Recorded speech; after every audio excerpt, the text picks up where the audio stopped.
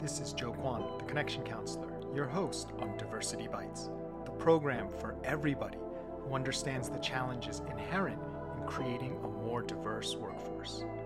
Join us as we explore the strategies and mindsets needed to transcend statistics, increase belonging, and unlock higher performance.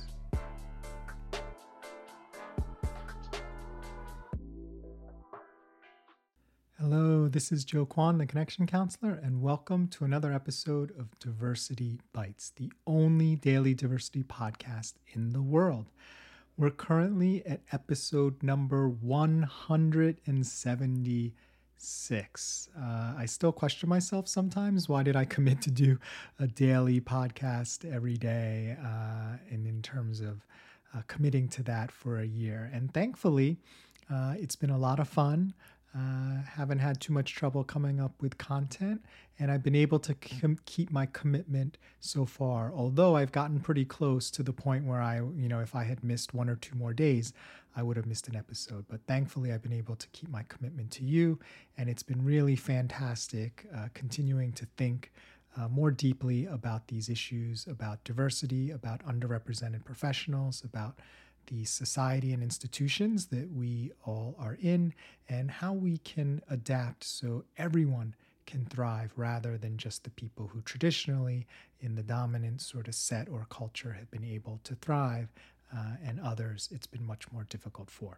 And the reason why this is important is because without everyone being able to thrive at their fullest, you actually don't get the best results for the organization or society. And I would argue for those who normally have been thriving because things are set up for them to thrive, they're actually not improving as much as they could because they're not being exposed to sort of the best talent, the best coworkers, and indeed the best competition that's available. So you're actually having sort of a false sense of security and performance because you're performing in an artificial construct which has been created intentionally or not from your perspective, but to benefit you. And that's what privilege is all about.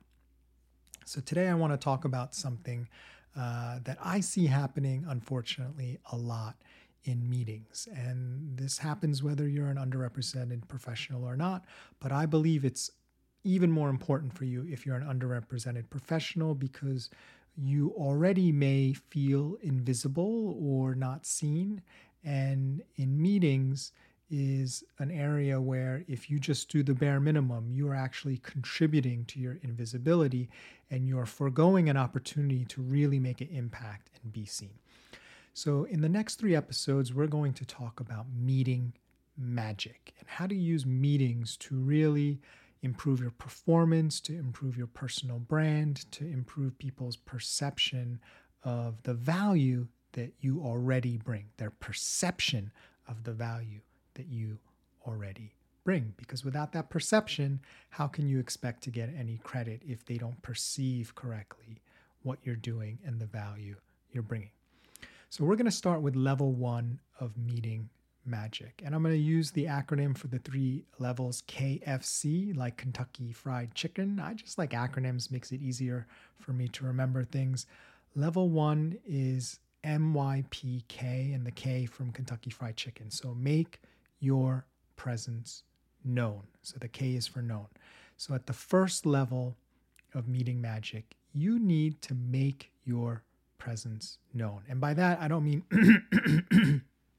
excuse me, I'm here, just that bare minimum of making your attendance known. Although I will say some people don't even do that, right? Some people are so silent, some people are so stealth that no one will ever know that they were there, right? And if you are not seen or remembered, then you will contribute to your own invisibility. And I know it's challenging. I know we're all super busy and there are other things going on and, we get tempted to multitask.